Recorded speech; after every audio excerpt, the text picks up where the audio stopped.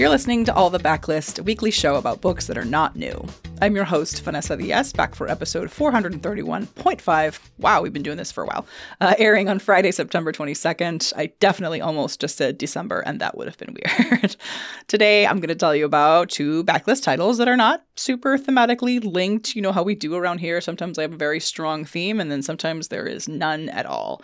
I can tell you that both of these books just immediately popped into my brain when I sat down and thought, okay, it's fall-ish. The weather outside does not quite agree.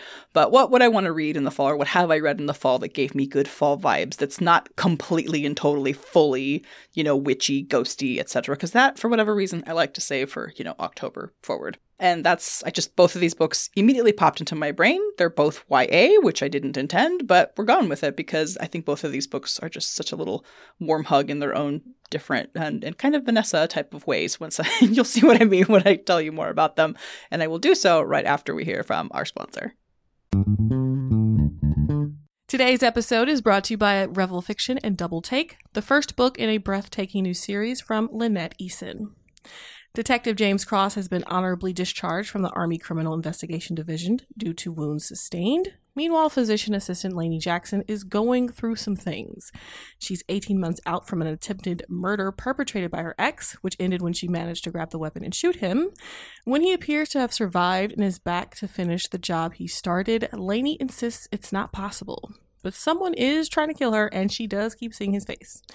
So Lainey and James must work together to find out who exactly is after her and why he wants her dead, and failure is not an option. Pick up Double Take by Lynette Eason for tight and fast-paced writing. US Today bestselling author Lynette Eason will leave you breathless with this new book. It's the first in a brand new series. Thanks again to Revel Fiction and Double Take, the first book in a breathtaking new series from Lynette Eason, for sponsoring this episode. Today's episode is brought to you by National Geographic Books. The Cave is the incredible memoir of Amani Balour, a young doctor and activist who ran an underground hospital in Damascus, humanizing the enduring crisis in Syria. The only woman to have ever run a wartime hospital in Syria, she saved many from the atrocities of war while having to face the patriarchal conservatism around her. Amani Balour is a game changer. Listen, she will be remembered as one of history's greatest. She's a passionately committed humanitarian, and she is determined to help others escape the horrors that she survived. Make sure to pick up the memoir, The Cave by Amani Balour and Rania Abu Zaid, for a memoir that expands on the 2019 Oscar-nominated film by the same name, which documents her experience running the hospital, shielding children from horrific sarin attack, losing colleagues, trying to employ more women in the hospital, and eventually leaving and becoming a refugee.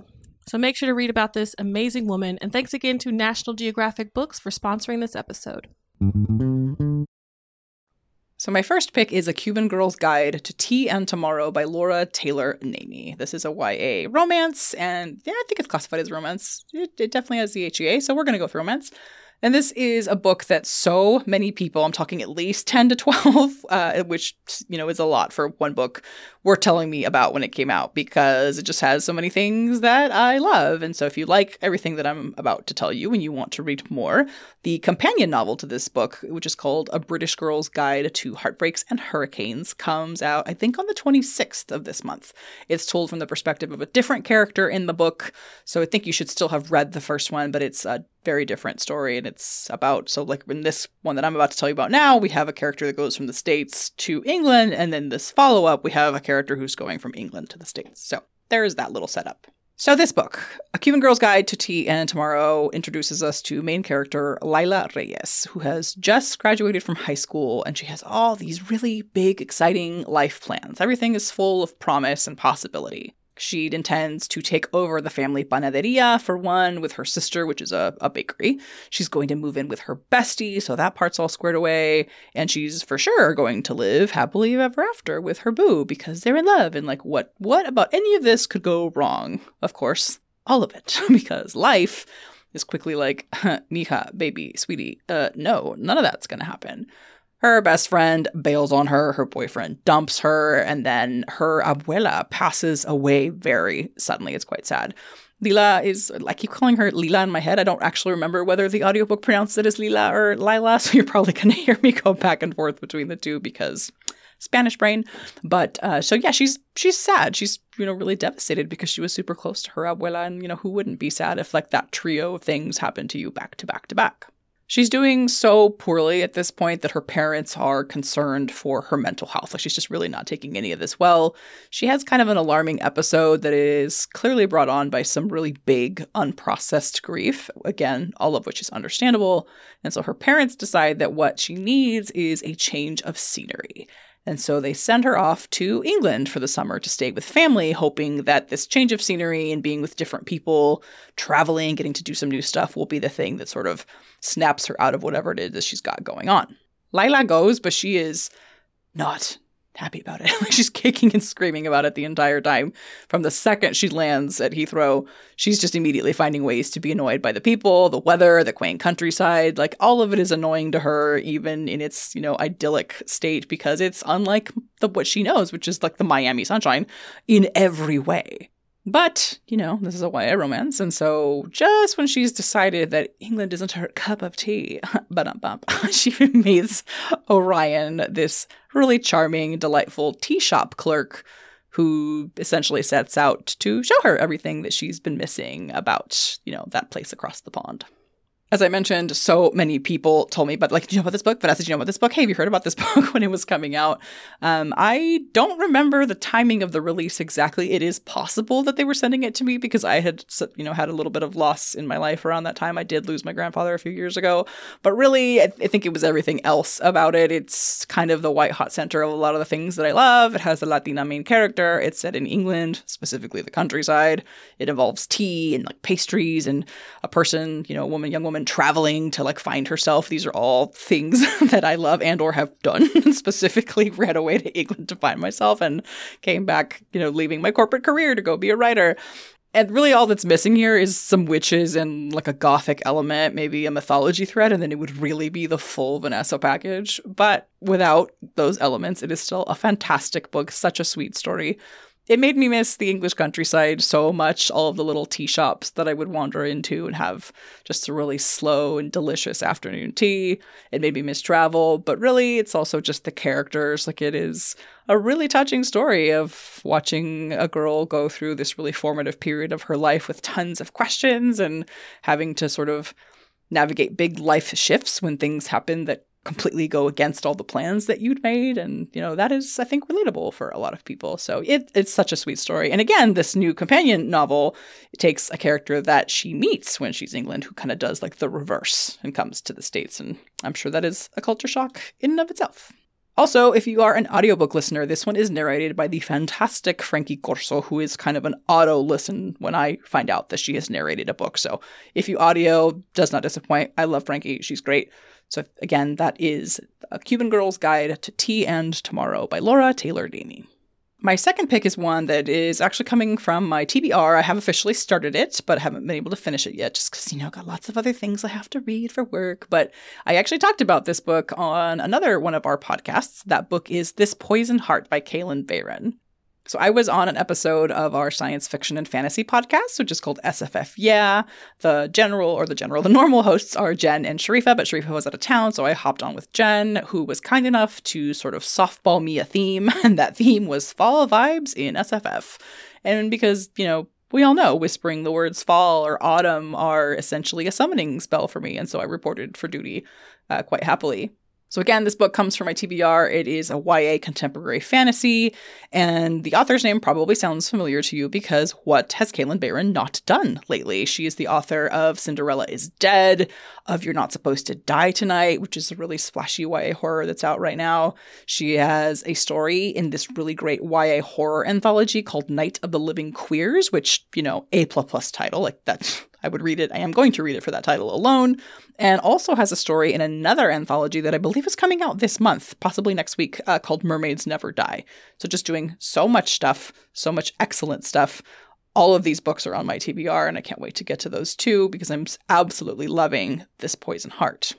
So what's it about? It's about a young woman named Briseis, which, if anybody doesn't know, that's a name from mythology. So again, just you got me on all angles. But anyway, Briseis has a gift, and that is that with a single touch, she can grow plants from tiny seeds or take them from tiny seeds to being fully bloomed. And she keeps this power kind of a secret from most people, really hiding it from everybody except her adoptive mothers. And that's because she has been trying to sort of hone and harness this gift, but has met with a term that I coined on the SFF podcast, which is plenticular mishaps. I'm entirely too proud of that term, and I probably shouldn't be. But anyway, she keeps running into some, setbacks in trying to kind of test out this gift. And so she refrains from testing it out too much more, lest she cause even more harm than she already accidentally has.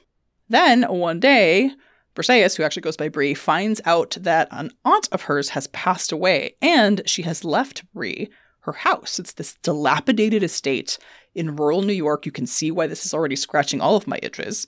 So Bree and her adoptive moms hope that they, when they get to this house, maybe now that they'll be surrounded by plants and flowers and some, they get some isolation, that Bree will finally be able to learn to control her gift.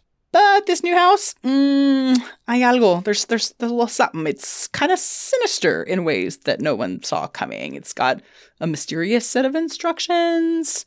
It's got this big walled garden that so happens to be filled with some of the deadliest botanicals in the world. It's got all kinds of secrets, and so there's clearly more to this sudden inheritance than Bree and anybody else could have seen coming. But Bree is determined to figure it all out and hopefully also finally get control of these gifts. So, let's look at this. We've got an old, almost certainly haunted estate, plants, not just plants, but plant magic, witchiness, kind of, communing with nature. This is just dripping in fall vibes. And if you haven't already kind of gotten the impression of what I was going for with these picks, I'm basically getting ready to go full-blown mood with my reading. Like in September, I'm kind of going for vibes, things that are kind of cozy, again, maybe haunted. Those things maybe sound like they aren't, they shouldn't belong together, but for me, they often do. I'm not going full-blown witchy, ghosty vampire, but I'm on that landing strip. And so both of these are fitting that bill so perfectly for me. I went through and listened to a little bit of my first pick again, just to kind of remind myself on some of the finer details. And then I'm now again diving into this book, and they're just so perfect for this time of year. So hopefully they find their way onto your TBR as well. And also, for this Poison Heart, the sequel in what I believe is a duology is already out. So if you want to keep on going, you totally can. And that is called This Wicked Fate. And that is all I have for you today. Thank you so much to today's sponsor. And thank you, as always, to our fabulous editor, Jen Zink, who just, if y'all only knew the things that she does to make sure we sound good by the time this sound hits your ears. Because let me tell you, it's not a smooth process all the time. For more recs or general bookishness, make sure to check out bookriot.com. And don't forget that we have a ton of other bookish podcasts available for you at bookriot.com/listen, or you can just search Book Riot on your podcast player of choice.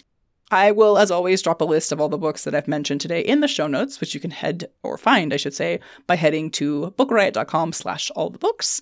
And don't forget, if you have a moment, to leave us a rating or a review. If you're a fan of all the books and all the backlists, we'd really appreciate you taking this few minutes to rate us on Apple Podcasts or Spotify or wherever you rate and review podcasts, because those reviews help other book lovers to find us and listen to people like me just go on and on about books and haunted houses. Until next time, happy reading. Hope you enjoy today's picks.